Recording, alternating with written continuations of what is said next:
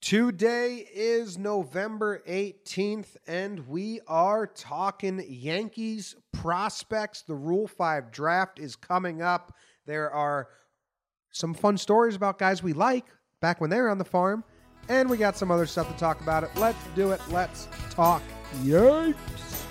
Talking Yanks with old John Boy and Jake. Recaps galore and weekly awards. Stat lines, steaming hot takes. Your Yankees news with these two fine dudes. It's time for Talking Yanks. Talking Yanks with old John Boy and Jake. Talking Yanks with old John Boy and Jake. What is going on, everybody? Thank you for tuning in and hanging out with us today. My name is John Boy. I'm coming to you from, I was about to say New Jersey. I'm coming to you from New York City. I got my co-host Jake wearing a Jake Sucks hat, coming to you from Denver. Jake, how are you doing? Welcome to Talking Yanks. Hey, Jimmy. Hey. Live from New Jersey, huh? Nope. Take it back. Psychedelic flashback. Ooh. Man, we got some good stuff coming up. The people don't even know. The people, they don't even know. They got no idea. Zero idea. How you doing, Jake? How you been? Good, dude. Had a nice weekend. Did Colorado stuff. Skied on Saturday. Golfed on Sunday. And yeah, man, we just had a cool interview where we talked some prospects, which that gets my rocks off a little bit. And yeah, if you say hear some rocks off, what do you mean? Ooh, we'll get there. And yeah, if you hear some squeaking, Noodle the Doodle Dog is livid that we haven't gone OUT yet. So he's starting to get real gnarly with me. Oh, okay. Cool. Yeah. Do you think Noodle is more mad at you than Astros fans are mad at me? No, impossible. Well, no, and that's we'll dive right in, Jim, because we haven't talked the Astros on here really, and no, because I think Astros fans are, 80% of them are probably nice, logical people that like baseball and are disheartened at how ugly this thing is getting, and it gets worse and worse by the day, pretty much. It feels like we find out a new thing. It sucks for the 20% of angry, back against the wall, cocky Astro fans that are hiding behind a fake identity that are, oh, who cares, man? We're that flag flies, and it's like it's starting to get to the point where that flag might not fly. It's looking real bad for the Houston Astros. Really bad. Good networking for you and the people of Houston. Yeah, I'm making friends for sure. Honestly, like today, they're fucking, I don't know, radio people or like legit news writers for Houston came at me. Like, yeah, I understand some crazy people on Twitter that don't have the ability to think critically. Like, I understand that those people exist, but like, I didn't think people with like public jobs would not know how to think critically and like not understand.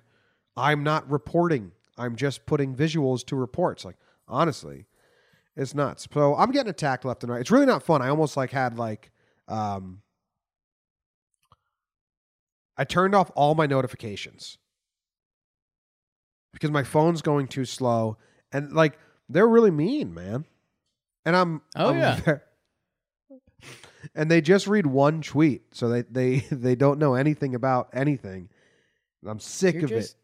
You're a salty Yankee fan. You're adding in horns and bonking noises, and now you're making up some sort of Band-Aids. You photoshopped the video production thing they had going on. I mean, it's a house of lies you've built on pure facts. What the ones I hate the most, and I shouldn't give this to them, is like I hate when they're like, you're just chasing clout. And it's like, well, like I'm trying to entertain people, which in turn like gets more people to follow me. Because obviously, yeah, if you're posting on Twitter and your goal isn't to get people to see it and enjoy it, what the hell are you doing? Get off Twitter. Yeah. Imagine you're just posting this so people will read it and enjoy it and follow you. Well, yeah, Oh yeah. Asshole. I had one today, and I was really gonna quote tweet it or reply, but I know I shouldn't. And it was like, "Are your parents happy that you don't have a job, or are they losers too?" And I wanted to like be like, "Well, my dad sucks at wearing hats. Does that count?" Yeah. But then I thought my dad would be upset by that. Oh, he'd be so mad. If you ever mentioned that on a podcast, he'd be a wreck. Living. My dad's a crazy hat wearer, dude. He just grabs any hat and puts it on his head. Like, he'd wear a yarmulke and wear it like a baseball cap. It's nuts. Swag. So, yeah. Do you think the Yankees cheated? I don't know, man.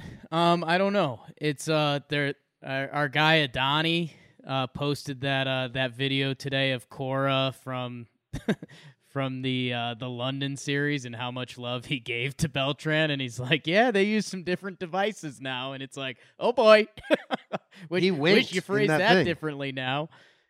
He literally, Cora winked in that press conference.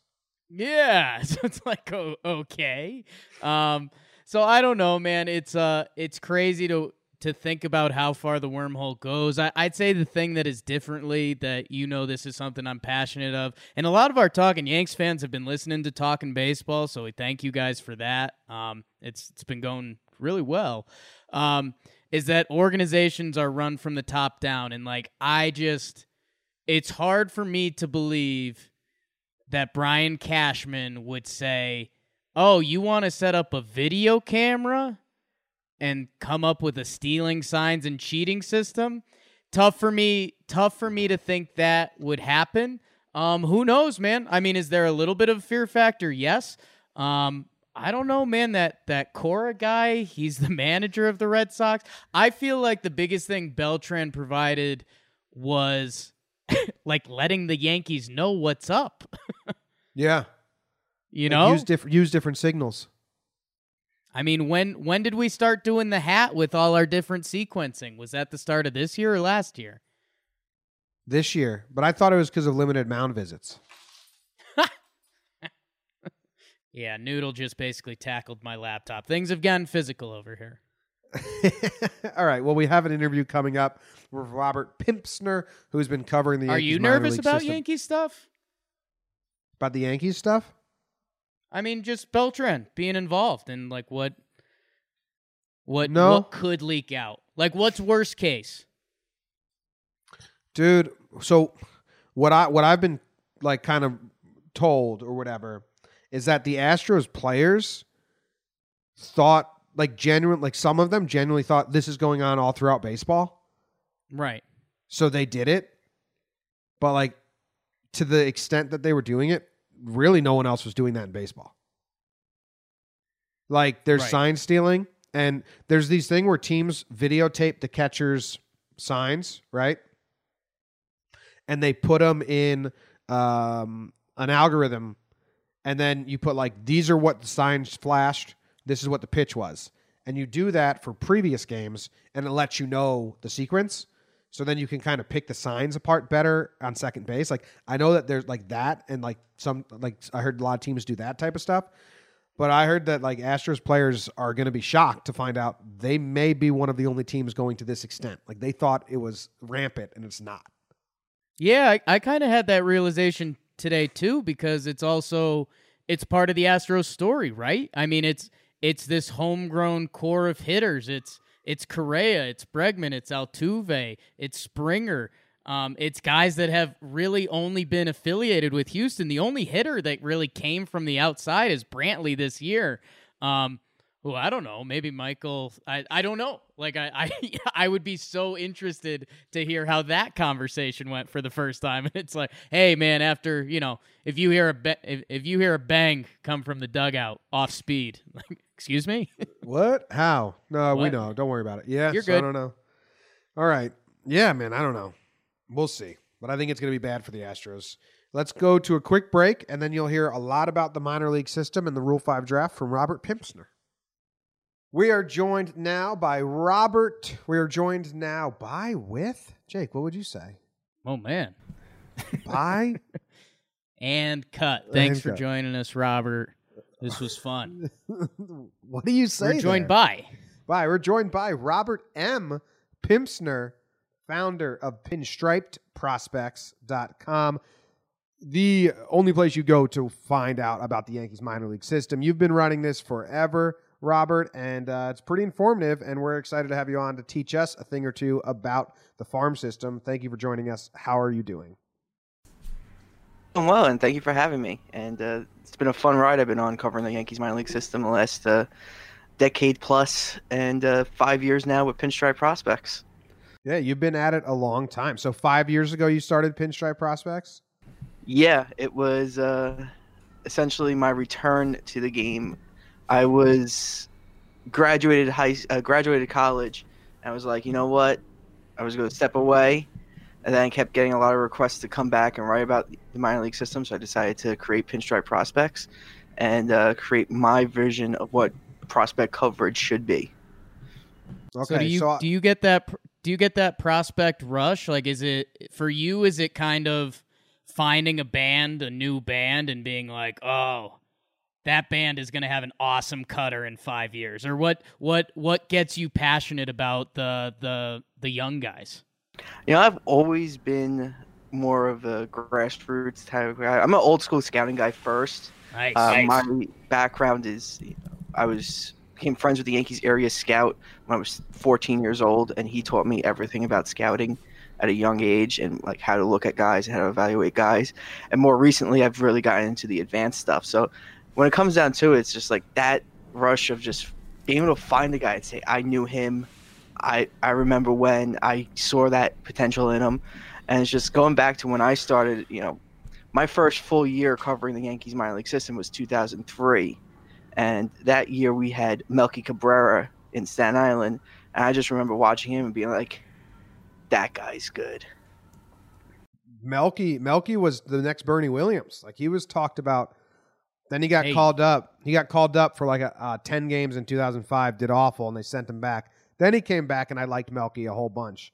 Who's been your favorite prospect that you've seen graduate and become successful? That this audience that isn't deep into the farm system but loves the Yankees, that, like you say, I knew him when.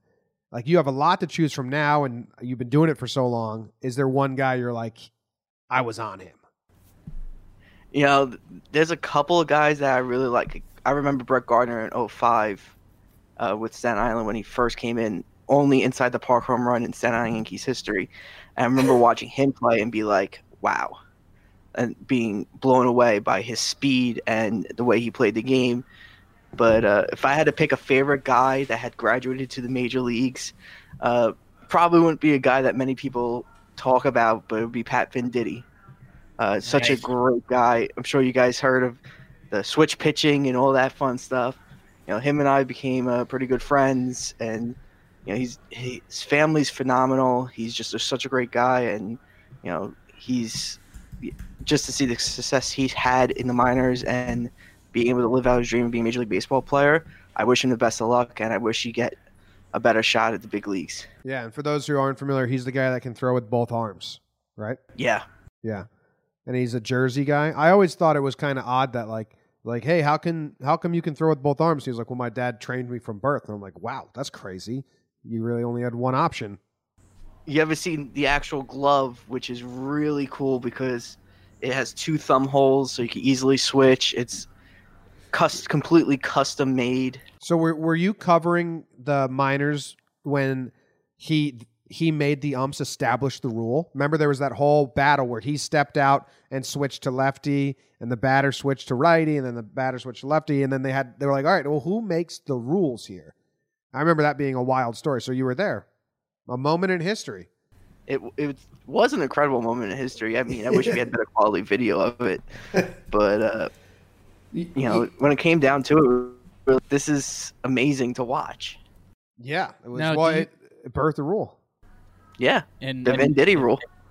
It sucks that he's as of right now, he's kind of remembered as that, which is kind of tough, but kind of cool at the same time. I love prospects. I play a nerdy baseball game. I don't know if you know Out of the Park Baseball or not, but that gives Oh yeah, my man. So I don't know.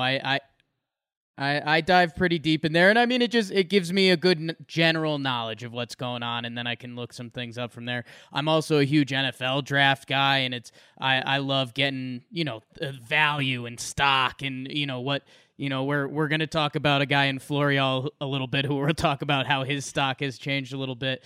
I mean, how do you get an attachment to these guys? Are there guys that are climbing their ranks, and you're like, Jesus Montero, man, that guy is going to change the game, borderline Hall of Famer, and then he hits the big leagues, and you're like, damn. Or how does that process go for you? It's tough, especially when it comes to ranking players. When it comes down to it, everyone has their own system of ranking players, and a lot of it is very subjective to whatever your biases are. Some people are biased towards the players that are closer to the big leagues, which is why you'll see a system like the Yankees not ranked high when it comes to organizational rankings, because those rankings really take into account AA and AAA talent versus guys that are really high on projection. And that's where you get the guys at the lower end of the spectrum, your rookie league guys, your Class A short season guys, your Class A guys that are further away but could become something huge, because there's a lot of potential there, but there's also extreme risk. So it's very hard to really rank those guys. And to answer your question, I do get attached to some of these guys, more than others. There's plenty of guys that I've met over the years be like, you got $1 million talent, but you're dumb as hell, and you actually don't have to harness that talent, and it's sad to see because there's so many of them. And Jesus Montero, man, that guy could have been something if his head was on straight. That's just a talent wasted right there. So this is a weird question, but a lot of the guys that cover the AAA guys, and we're kind of talking about you get attached to them. A lot of the guys that cover the Scranton Wilkes-Barre Rail Riders, they get like very protective of these guys to the point where, correct me if I'm wrong, I find, are you hard on any prospects? Like Jake did a podcast covering UConn Huskies, and he also does the Knicks. And I asked him at one point, are you easier on the Huskies than the Knicks, like when they're bad, because they're just kids? And he was like, yeah, naturally you kind of are. Do you think covering the minor leagues, that reporters or people that cover are naturally like a little easier, like want them to grow? Like you have like beat writers that cover major league teams that are kind of nasty, but I feel like all minor league reporters are kind of nice. It's like a nice environment to be in, and everyone's kind of rooting for them. Would you say that's true? For the most part, yeah. I mean, there's some people that are just not nice people that do cover the minors, but for the most part, everyone's pretty good. You're kind of protective. You're kind of understanding that these guys do not have the media training that the guys in the major leagues have, so they may say something that might not be good for them or good for the organization. So you may not print it. The best advice, and this came from Chad Jennings, former Yankees beat writer, now covering the Red Sox for The Athletic. Me and him talked a lot when he was a Scranton beat writer, and he said, the best beat writers only print 50% of what they see and hear. The trick is knowing which 50% to print. Yeah. That's good. There's so much that I am privy to that I do not talk about. Yeah. Eventually some of that stuff does get out, but, just from my personal relationship with the Yankees and relationship with the players, there's a lot of stuff I just would not talk about publicly. Yeah, no, I mean, we have things that come our way that we're like, let's leave that alone and not discuss it and stuff like that. So I get that. You mentioned Brett Gardner being one of your favorite prospects to watch back then. Was it wild for you to see the transformation of no prospect in the system getting a shot? Brett Gardner talks about he never thought he'd get called up by the Yankees because they didn't call up prospects to stay. They traded them away and they got free agents. And he was just shocked that like he made it all the way through the minor leagues and then to the Yankees before moving on, or, they bring in a free agent center fielder. And now the Yankees just moved on. You saw Judge, Gary, Sevy. I mean, we can go on, Glaber, Andujar. Like, was that different for you? Like, oh, wow, these guys actually are going to be Yankees. Oh, yeah. Major difference. Because back in the day, it would be like, I really like this guy. I hope he gets traded to another team so he gets a shot. Yeah, I was actually back when he was coming up to the minors, I was kind of hoping Gardner would go to the Mets because I thought his style of play fit the National League so much better. I thought he would get a better shot with the Mets. And, when it comes down to it, the Yankees just, especially in the early 2000s, they were not calling up minor leaguers. So Yeah. it was hard. Yeah, you're kind of just trying to figure out what's going on. Yeah. All right. So we have a lot of minor leaguers and the Rule 5 draft, and Jake and I have discussed the Rule 5 draft a lot on Talking Yanks, but we probably have some new audience members that aren't familiar with it. The Rule 5 draft, or I can explain it, or Jake or Robert, you guys want to take it? I explained it earlier today. I want me to just do it again, Jake?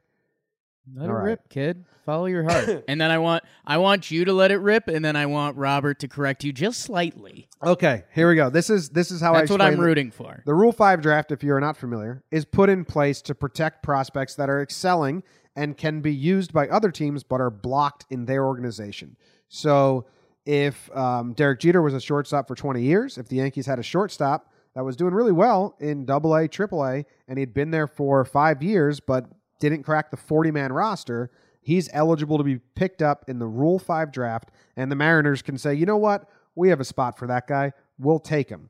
The Mariners then have to use him, keep him on their 25-man roster for the entirety of the year, or they return him back to the Yankees. Did I get anything wrong, Robert? For the most part, you got it all right. There's just some technicalities in there. Just like if the Mariners took a player, they would have to pay the Yankees $50,000. Okay, I didn't know that. Yeah. And in addition to that, there's actually 2 phases of the draft. There's the major league phase, which is the most talked about. And then there's the minor league phase of the draft. So in the minor league phase of the draft, if a player gets selected, they do not have to be returned at all. They are the property of their new organization outright. So how does someone become eligible for the minor league? Same rules. It's the same rules for the major league draft. So it's guys that college guys with 4 years experience, or guys 19 or younger with 5 years experience. So right now we see this year a lot of guys from the 2015 international free agent class are starting to become eligible. All the guys from that big 2014 international free agent class are now eligible.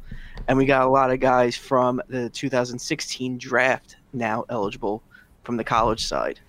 So I usually like the Rule 5 draft because it lends itself to trades. Cashman always trades his Rule 5 guys before they are eligible for Rule 5. We saw that happen in 2017 and 2018 like crazy. Now, we didn't see anyone get traded from 2019, and that's why there's a lot of guys eligible for Rule 5 draft this year, right? Oh, yeah, and there's a ton. We were talking off air. I don't think I've ever wrote this much about the Rule 5 draft ever, and that's because there's just so many talented guys that are eligible, and I haven't even gotten into the guys that are in the minor league phase that will be eligible. So how many spots on the 40-man are open? Right now, 4. That's all? That's all. And how many Rule 5 eligible guys do the Yankees have? I don't have an exact count, but let's put it this way, it's more than 20. So I know we're big Brian Hope guys, and I don't know. He tweeted this out today, and he put 6 names on the list. So Brian Hope might have missed something, or maybe we've missed something. But he said that these prospects are no-brainers for the Yankees to protect in the Rule 5 draft, which would mean putting them on the 40-man. And he's got Davy Garcia on there, Estevan Florial, Luis Gil, Nick Nelson, Luis Medina, and Miguel Yajure. Can't be saying that right.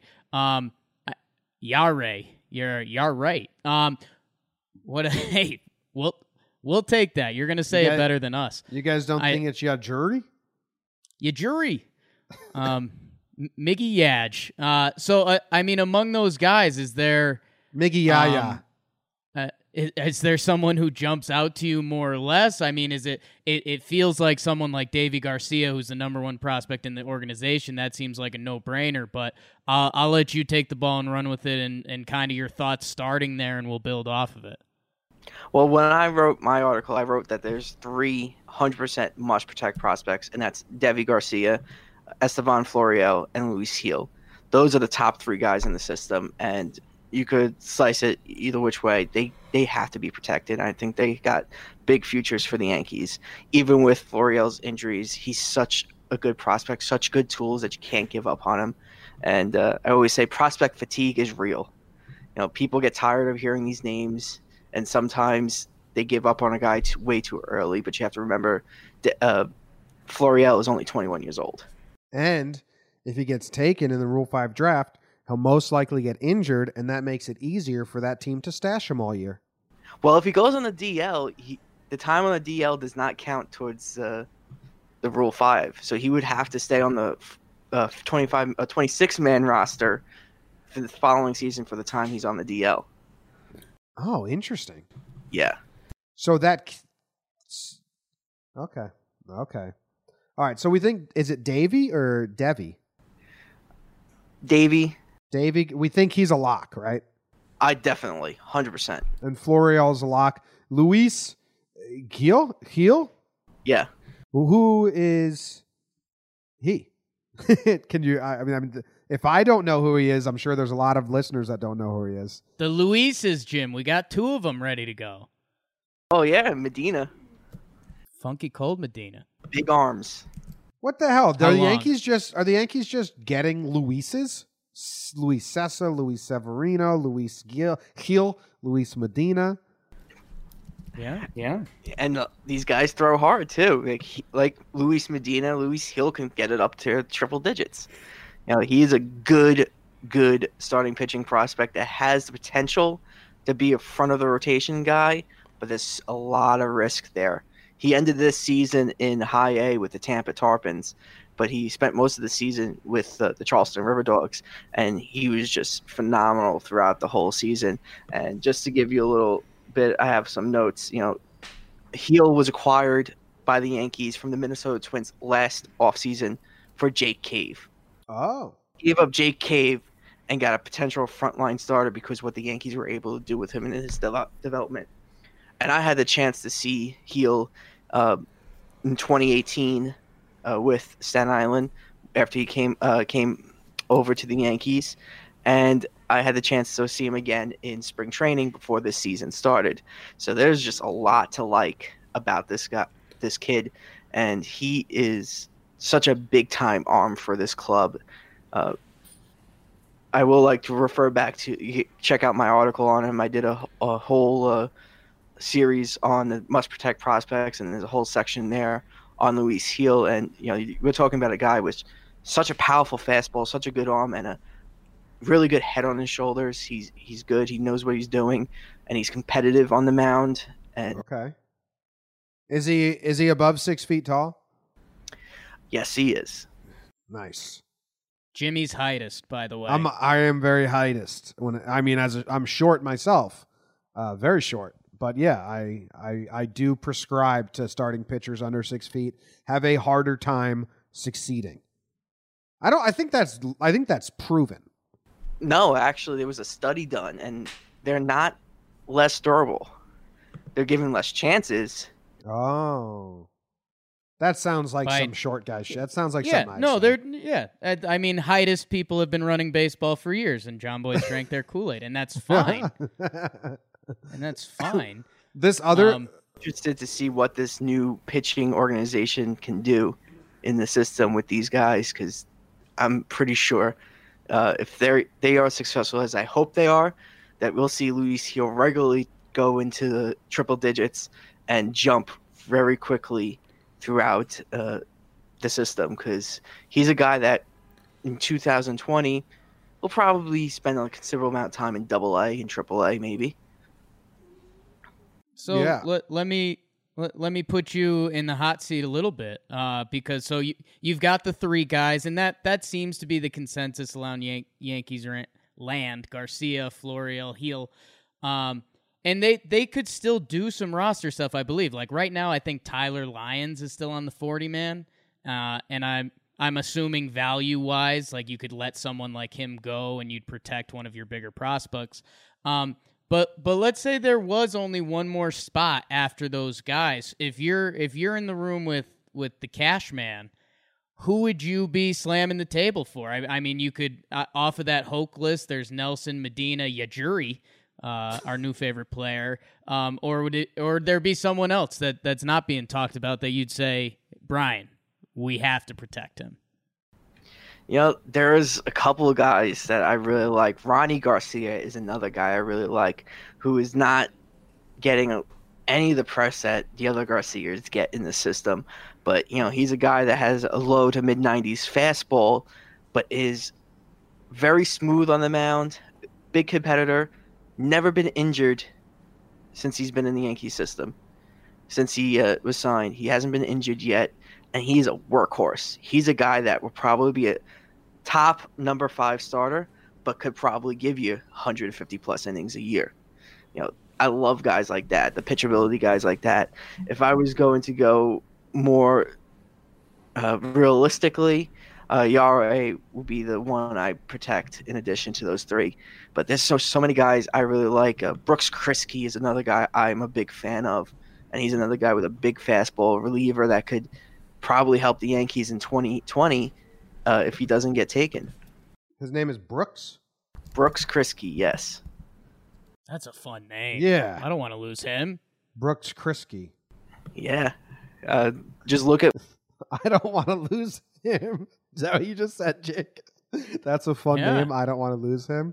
Kriske gets frisky, man. Come on. What about Funky Cold Medina? I mean, he can't leave. That's not an option. I'm a big Luis Medina fan, and a lot of that comes from when I've been in minor league spring training the last couple of years, and I've seen him when he's on, seen him when he's off. When he's on, it's special. When he's off, it's disastrous. A lot of it is mental. There's no physical things wrong with his delivery and stuff like that. A lot of it is just purely mental, and that's where a lot of the issues he's had this year. But if you look at the second half he's had this year, it's phenomenal. And I'm hoping he continues that into 2020. But I'm still questioning whether he would stick on a 26-man roster for a full season. I mean, that 26th spot makes it easier to keep a guy like Medina hidden in your bullpen, but I don't know if it still would work out for him that way. But I'm hoping the Yankees make some trades, open up some room so they can add Medina so we don't have to worry about that. Yeah. I like that. I don't know who he is. So does it upset you? Like, I know you listen to our show sometimes. I don't know how often. Does it upset you that, like, I'm not a huge prospect guy? And when, like, you're a huge prospect guy? I don't think you'll find a guy that's more of a prospect guy than me. Okay. I don't fault anyone for not being a prospect guy, but I'm also very much of a realist.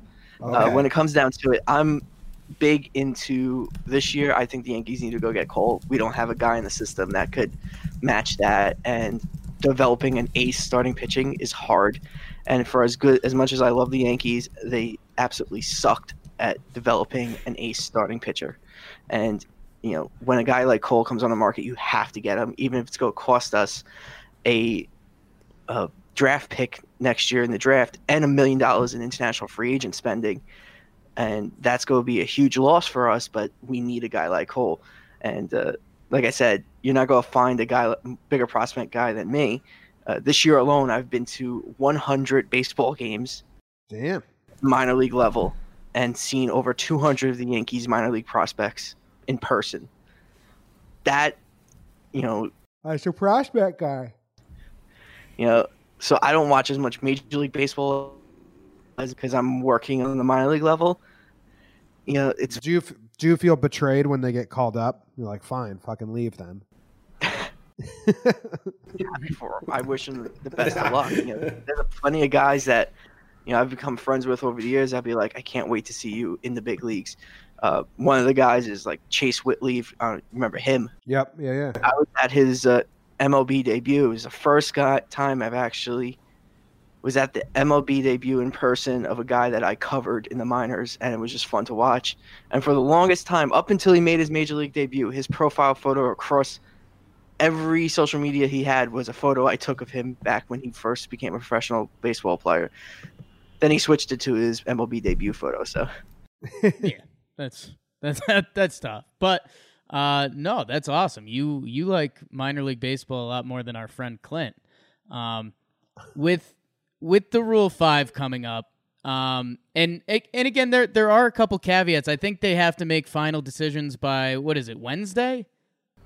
Wednesday the 20th. That is when Wednesday the 20th. deadline.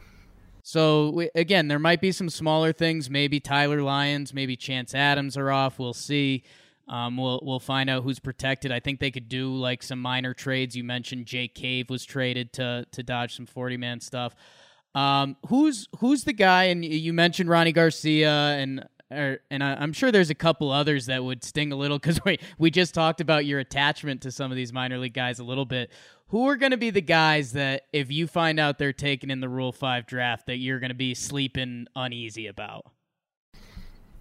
You know, if we don't protect Yahweh, that's a guy I would be uneasy about losing, especially for just $50,000. Florial is another guy. I just love his tools, and yeah, he might be a late bloomer, but you know who else was a late bloomer? Gary Sanchez. Sanchez was very far away when he was added to the 40-man roster, and he needed all 3 option years in the minors to become what he is now. Granted, he's had his struggles, but you know, it happens. It doesn't mean the guy's less of a prospect. It just means prospect fatigue is real. There's a few other guys that I really like that are Rule 5 eligible. Guys like Daniel Alvarez, who a reliever that does not get any press, but is a good guy and a good player that might be beneficial for him to be taken in the Rule 5 draft because I don't see him getting a shot with the Yankees. And there's a lot of those guys out there where I really like them. I wish they could be Yankees, but I see the Rule 5 draft as an opportunity for them to finally live their dream and play in the major leagues. The one that really stung for me back in the past was Luis Torrens, catcher a few years ago, was taken out of Class A by the San Diego Padres, and they kept him on the 25-man roster the whole year. That's right. That was the year they took a couple of those guys just because they were kind of like trying something new, right? They were just like, hey, let's bring them in. We're going to suck. As much as I hate them for doing that and costing Torrens a good developmental year, I'm happy for the guy because he got that MLB payday. He got that health insurance for life and all that other fun stuff. Now we'll see what happens because I think he's running out of options. But, that's the nature of baseball. Oh, sorry. I had a question about Gary, but then I realized I'm just asking about Gary because I love Gary. But I kind of wanted to just pick your brain a little bit on 2 guys that came to mind. Ref Snyder.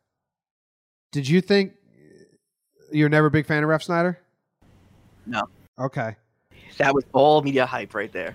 Okay. Yeah, that's I was wondering because I still thought they treated him like kind of crappy because he came up and he played well for like 20 games, but they never believed in him. So you think it was fine that they never like truly believed in him? It was known. Okay. And then Gary gets this bad rep that he was such a troublemaker when he was like 16 years old and he never did anything and he was like a pain in the ass. And Ref Snyder kind of said a quote about Gary that I always liked that he said like, once you realize who Gary is, you realize just who he is. But for a little bit, it seems like he doesn't care. Then you realize, oh no, that's just how Gary is all the time. Do you have any fun stories or insight about like a young Gary? Was he a troublemaker? Was he this like shitty kid kind of, or was it just he was a shitty kid, but he was definitely a kid. You give a 16-year-old millions of dollars, what do you expect is going to happen? When it comes down to like big thing for him was when he had his child, that really calmed him down. And that was when he was in Double-A, and he really got his shit together at that point. But I was always a big fan of Gary. And when I first saw Gary, he was a 17-year-old kid, and I got plenty of photos of a baby-faced Gary Sanchez that I could show you. Just you see the talent when you were watching him at that age. Again, this was when we had Jesus Montero ahead of him, and everyone was like, keep them away from each other because we don't want Gary Sanchez going down that same path. And I'm glad Gary turned it around. Wow. Because if he didn't, he probably would have been on the same path as Jesus Montero.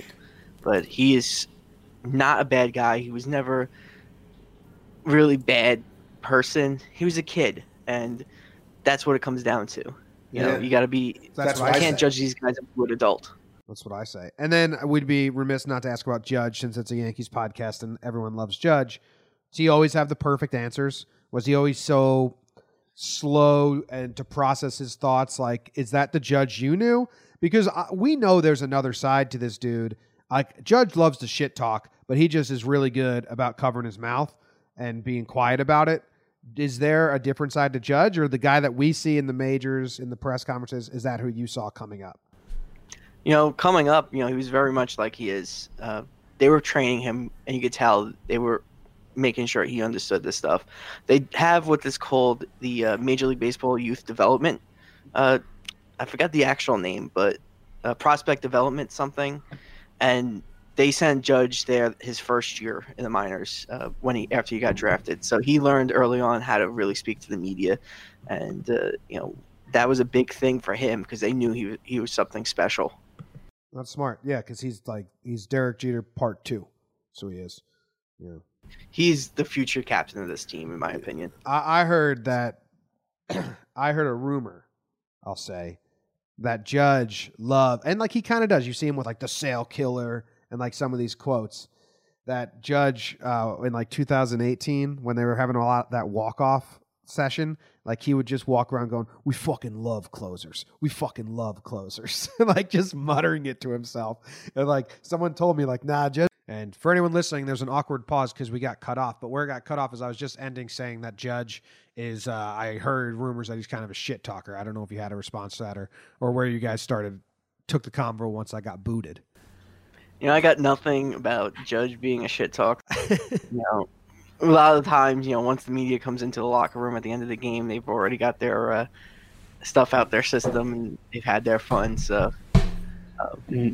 Jim, I 10-15 minutes before you go into the locker room after the game. So, you gotta give them their time. Jim, I kept it rolling because I am a true professional, as you know. Yes. As I try to bite my tongue on all the Bobby Pimp jokes I can possibly make, but we we headed into a fun area, and it's something that the light bulb went off earlier, and it was something Robert said, and it's something we've talked about. It's the young pitchers that are on the fringe in this organization. These are the guys that have to be most excited about the Yankees revamping their whole pitching system, that if they can learn one or two new things, or if they can add a mile per hour or whatever they can do. The guys like Michael King and Johnny Loaizaga, we talked about him a little bit. Well, we're going to talk about it again.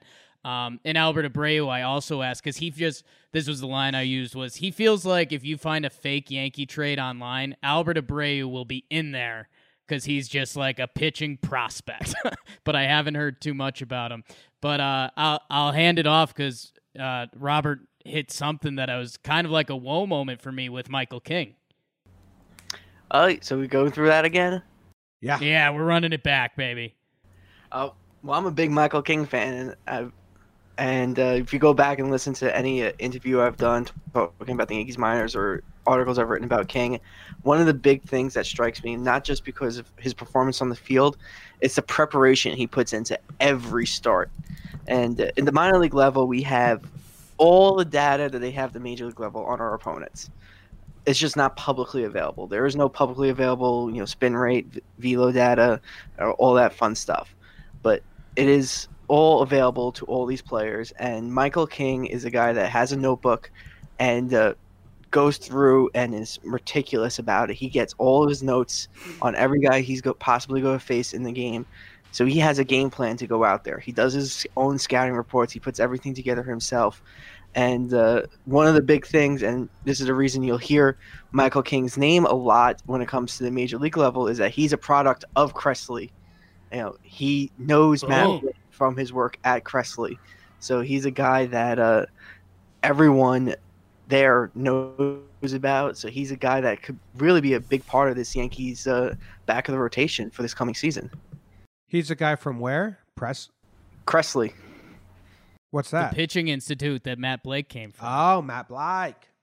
Wow. So they know each other. They've worked together, so he knows exactly what King can do, and there's a lot of potential there. And not just because he's got good stuff. There's plenty of guys with better raw stuff, but when it comes to King, his preparation is second to none.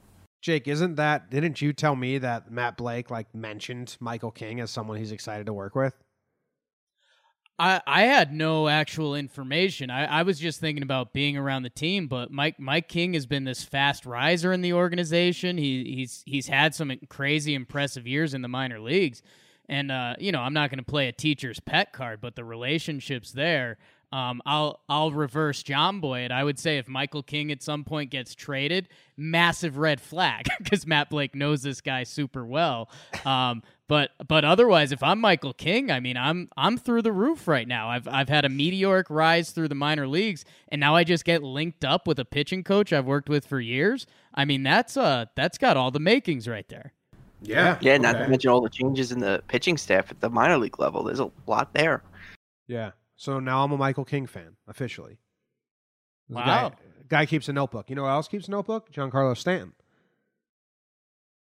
What if they, King gets called up and they share notes and maybe they get their notes mixed up and then Stan's prepping to throw pitches?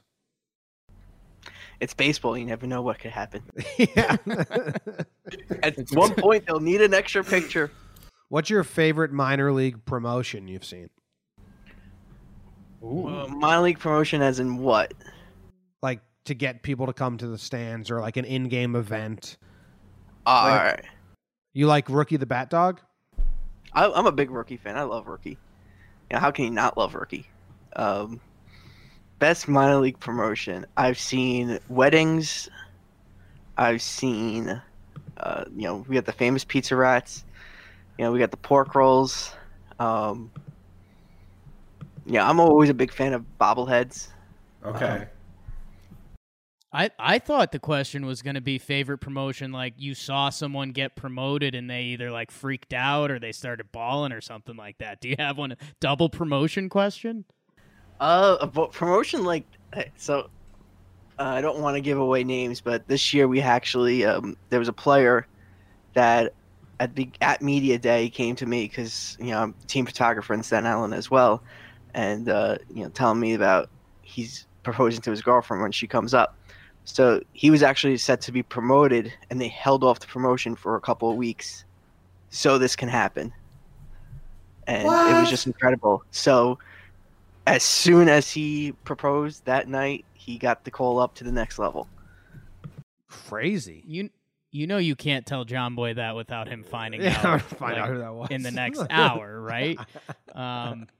See, Jake knows. All these Astros fans, they just don't know that this is who I've been for 10 years. Yeah.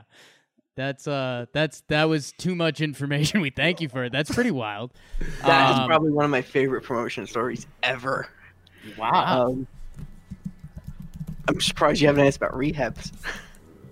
Oh, rehab assignments. I heard this, and we'll give him a good name. I heard Gio Gonzalez was absolutely amazing when he was in AAA for the Yankees to the start of last year. Got everyone cleats, stayed at the house with guys, bought them dinner.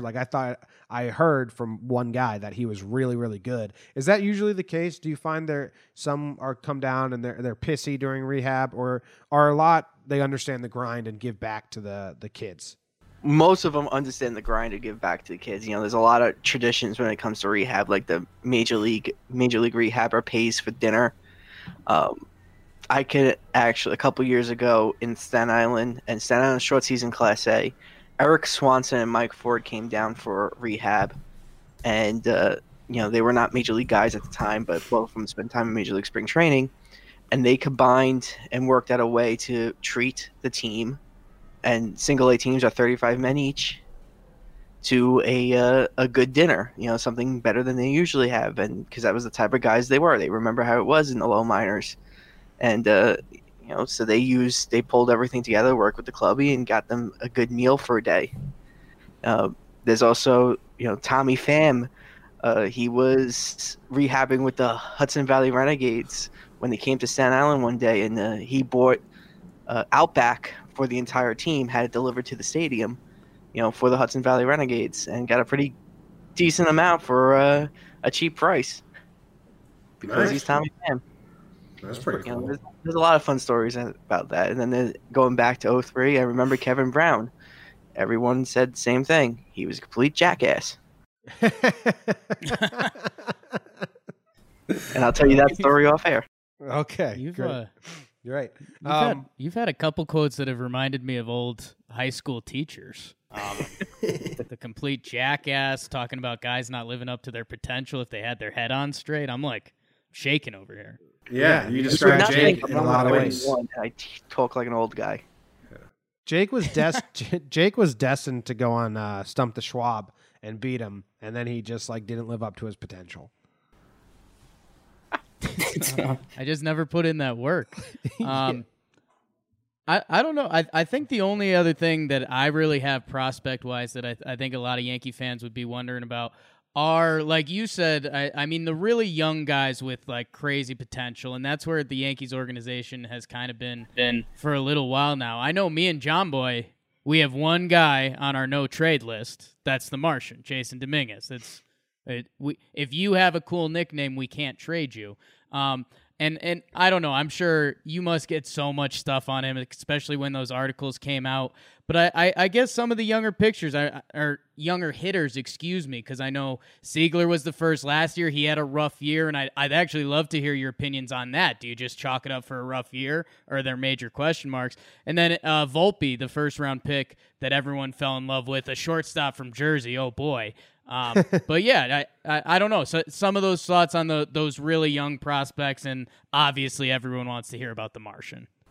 Well, when it comes down to it, guys like Siegler and Volpe, there's still a lot of question marks about what their potential is. I'm not sure if Siegler is going to be an all-star catcher or if he stays at catcher yet. I'm not sure if Volpe's more of a utility guy or guy similar to Kyle Holder-ish than an all-star shortstop. There's still a lot of question marks there, and that's where it comes, like, ranking prospects and understanding these guys is a lot different than many people might think. It's not going off of stats, because I'll give you this. Here's my personal view. Stats in the minor leagues mean absolutely nothing, especially below AA. You cannot tell a prospect status by how they perform in games, because there's so much that goes into it. And a lot of this goes back to, like, I've been to 100 games this year total, and that's not, I've been to 100 games. I'm at the ballpark at 3 p.m. for a 7 p.m. game because I'm there watching practice and watching these guys work and getting that information, because that informs a lot. And I'm networking with scouts, networking with coaches and everything to get all the information I can. And a lot of prospect guys do that. Not many people understand. It's expensive to cover the minor league system. Yeah. It's a lot of travel. Last year I spent a month down in Tampa for minor league spring training, so I could see all 200 guys they had in camp. A lot comes out of that. But guys like Volpe, I haven't seen Volpe in person, so I'm hesitant to even talk about him like that and stuff like that. I know what's relayed to me via scouts, via footage I've seen, publicly available footage and private footage I've seen. Siegler, when I was down in spring training, he was hurt, so I didn't get a chance to see him play down there. I've seen some of his action in Charleston. It's tough because, when it comes down to it, Class A is such a crapshoot. There's so much stuff that could go wrong. And I'm not going to give up on a guy for how they perform in Class A at all. That makes sense. Especially when I know how the minors work. Yeah. Especially when it comes to pitchers. I'll go into that a little bit. But Dominguez, here's the number one thing I want everyone to remember when it comes to guys from the DR. 90% of the publicly available information that comes out on international free agent signees is complete BS. It's marketing material from their Buscones to get them signed. So that's why I'm always hesitant about highly ranking and getting highly hyped about a kid that has not played a professional game yet, because we don't have data on him from TrackMan or any of this other stuff that we can actually generate, data and point and prospect analysis on him. There's nothing out there yet. But from what I'm told from people I trust, and there's very few people I trust when it comes to prospect evaluation, he's the real deal. He's probably the best international free agent guy they've signed ever. So MLB by 19. It's possible. It is 100% possible, but I'm 100% hesitant to say something like that. Definitely, until I see him in person. That makes sense. And I've seen the videos of him. It's crazy. He's a boy in a man's body, essentially. Jake's the opposite. You gotta be very hesitant and careful with the information out there and the hype that gets come up from it, because a lot of information from these guys in the DR is marketing from their Buscones to get them signed. Well, good for them. It works, I guess, and a lot of them get signed. So someone asked us a while ago, like, where is he? Like, what's he doing? And Joe's McFly actually said they go to a Dominican, like, the Yankees have basically like a college, like a 1 year like camp where they just teach them kind of like English, about being a professional, like life skills, and that's the first thing. So, and a lot of these guys, Yankees push them to get their high school degree, and they teach English as a second language to all the international players. They teach Spanish as a second language to all the American guys. There's a lot of nutritional classes. They get cooking classes. They learn about, how to take care of themselves. They're available to mental health coaches. The Yankees have a very good mental health staff. That's cool. There's a lot out there. Right now the guys that are down in Tampa, are finishing up strength camp, which is, working out and all that fun stuff, and bulking up for the season. Dominguez, after he signed, he went to what's called the Tricky League, which is sort of like a abbreviated season for guys that just signed in the international free agent market. They're not official games. It's sort of like extended spring training, not official games. There's very loose rules, so to speak, but they get in-game action and face competition from the other teams around the area. The Tricky League. I like the name of that. Who's the guy you've seen? Because an old adage or whatever is that the guys with raw talent don't always make it, because you can't just make it to the MLB on raw talent, because it's such a grind. You need to put in the hard work and prepare and prep and be there every day. So you need the raw talent and you need to put in the work to make it to the MLB. Is there like a guy who you thought, like, this guy is special? And I don't mean to like knock him for not putting in the work, but is there a guy you were like, holy crap, if that guy could harness it? Was Jesus Montero kind of like that? Jesus Montero is definitely like that. Jorge Mateo, big that. I wish he was able to put things together quickly and everything. There's so many guys that I've seen where I'm like, oh my god, if they were throwing high 90s but dumb as hell and couldn't put it together. I'm like, damn it, if they could, if only they could. And I've seen so many guys that do not have that kind of stuff, but put in the hard work and they make it up to the major leagues, like guys like Pat and Diddy. One more question, and I think we got to wrap this up. Were you surprised by Jordan Montgomery getting the 5th starter in 2017 and then excelling? Because I think a lot of Yankee fans were. Did you see that coming at all? Not that quickly. I was expecting him to go to AAA for a little bit, because I did not have the faith in the Yankees that they would give him that chance. Yeah, that makes sense. But I believe he had the stuff, and I am a big Monty fan. Not just because I'm a left-hander, but I think he has what it takes to be a good major league starter. Awesome. Jake, you got any more? I don't think so, man. That's awesome stuff. Again, like I'm normally fending off this dude from Prospect Trash Talk. But no, I mean, there's so much of it that it's the lifeblood of the organization nowadays. But it's so tough to sort through it, because even like you said with Jason Dominguez, there's people out there on the line that swear by him right now and have seen like him take one swing and being like, "Yep, here he comes. No, would trade him for Lindor. Are you insane?" And it's still. It's shocking how crazy that world is to me. Yeah. I don't know. Jake was talking, and then we had an interruption in technology, but now we're all back. He said, Jake's here. He said, Jake, what were you saying? It was shocking. I lost you for a second. It's all love, baby. What we didn't talk about, and that this shouldn't be the way to end it, is Davy Garcia. I know, Robert, that you are a big believer. You think he's different than Chance Adams and Justin Sheffield.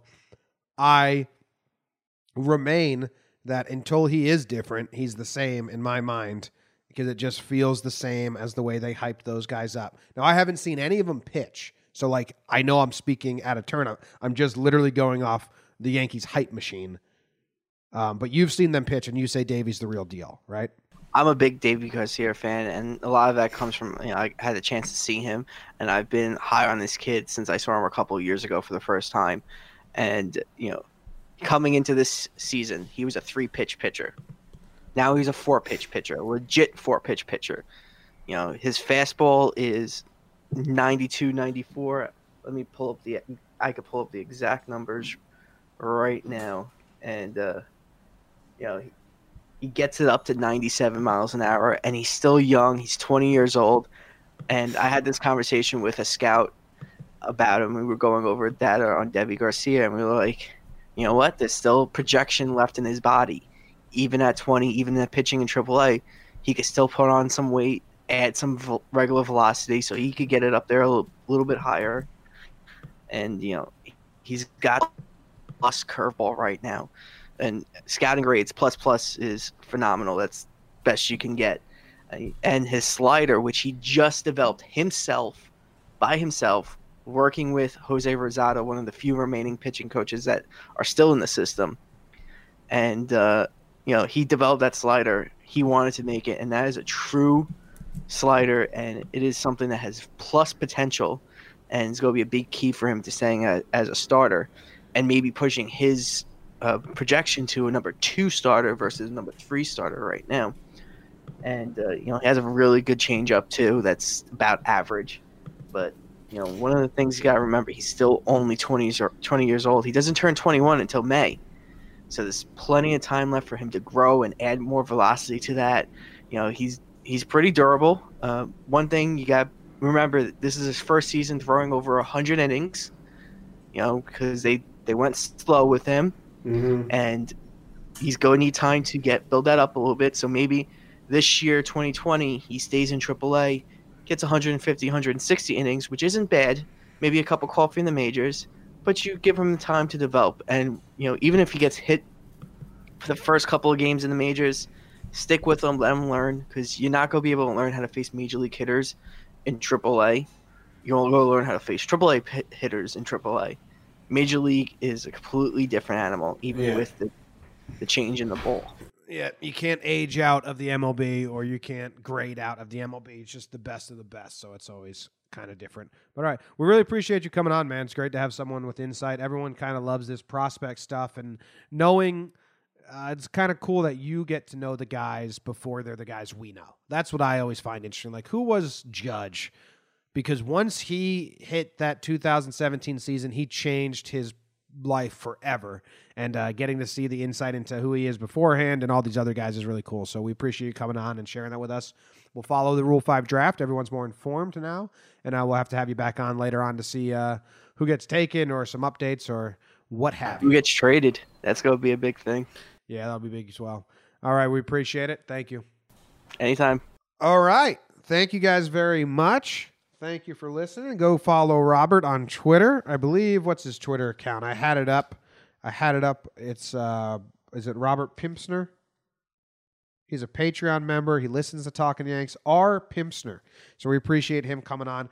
Like I said at the end there, Jake, I am kind of jealous, like, that he gets to know the band before they're famous. Yeah, man. I mean, he knows. I mean, it's part of what we try to do on Talking Yanks. It's bring these guys' personalities to life, and he, actually knows. Yeah. But I'm not jealous that once the band becomes famous, he's not allowed to watch anymore because he's basically so busy watching minor league games. Yeah, that's tough. That's dedication, Holmes. Yeah. So if you haven't been to his website, it's pinstripedprospects.com. And if you go to Pinstripe Prospect / membership, you can sign up. I think it's like $7 a month, and you get full coverage. I know there's some of you that absolutely love this shit. So sign up, and you'll learn all about it, and you can impress all your Yankees friends that you know more about the minor league system than them. And if you go to his Twitter account, rpimpsner, you can find a bunch of jerseys he's giving away if you sign up for the membership. He's got, what was it, like minor league all-star jerseys, Thunder jerseys. Kind of, if you're a jersey collector or just like cool jerseys of the Yankees realm, that's pretty awesome. It's right there for you. Unique stuff. I used to rock a Staten Island Yankees hat a lot in college. I like that. I like the minor league hats. I think they're pretty cool to have. Because I won't wear another team's hat. So I get Yankees hats or Yankees affiliates hats. You know what I mean? Yeah, I'm excited. I still remember this from one of my 2 trips to Cooperstown, is that they have a store with all the minor league teams' hats, and it's just like you feel like you've walked into a religious area. It's like, oh. That's pretty cool. I used to wear a Cubs hat when I played softball because I would sweat in it and it would get gross. Ha! Yeah, wow, take that. Trader Take that, John boy. I'm not going to sweat in my Yankees hat, Jake. You got to get a sweat hat and you got to get a wearing hat. Yeah. Well, we're going to be playing some baseball. Should we tell the Talking Yanks fans about this trip? Yeah, guess we can give them a little insight. We're going west. Going to California. We're going to California to hang out with Easton. They make your gloves. They make your bats. They make your hats. Maybe. They're having a bunch of content creators go and make content with each other at their facilities. I think some Barstool guys will be there, Fuzzy from YouTube, a bunch of other content creators. Jake and I will be there. It seems like they have some fucking crazy shit set up for us to do like a skills competition. I think some players are supposed to be there. I think Bregman's supposed to be there, which would now be very awkward for me / fun. So make sure to follow us on Instagram. We're going to be doing a lot of Instagram stories, Talking Yanks. Follow us on Twitter. If we can get some podcast material, we might get some, but it doesn't seem to fit that. The YouTube will have some coverage. So enjoy. Yeah, I think it's going to end up being pretty silly. We're supposed to partake in baseball activities. I threw a baseball against a wall a little bit today. That must have been a pretty funny image for some people in my building. Why is the kid in the Yukon jersey throwing a baseball against a wall to himself? And that's tough, but that's 30 for me. That is there. I didn't do that, so I'm just going to hurt myself. When I played softball at the beginning of every game, the first game of the league, the first time I ran to first, I pulled a hamstring. I could stretch. Yeah. I could stretch and run as much as possible, but once those like game speed kicked in, hamstring gone. So I expect to pull a hamstring right away. Exciting. Yeah. All right. Go Yanks. Tell them, Grams. Go Yankees.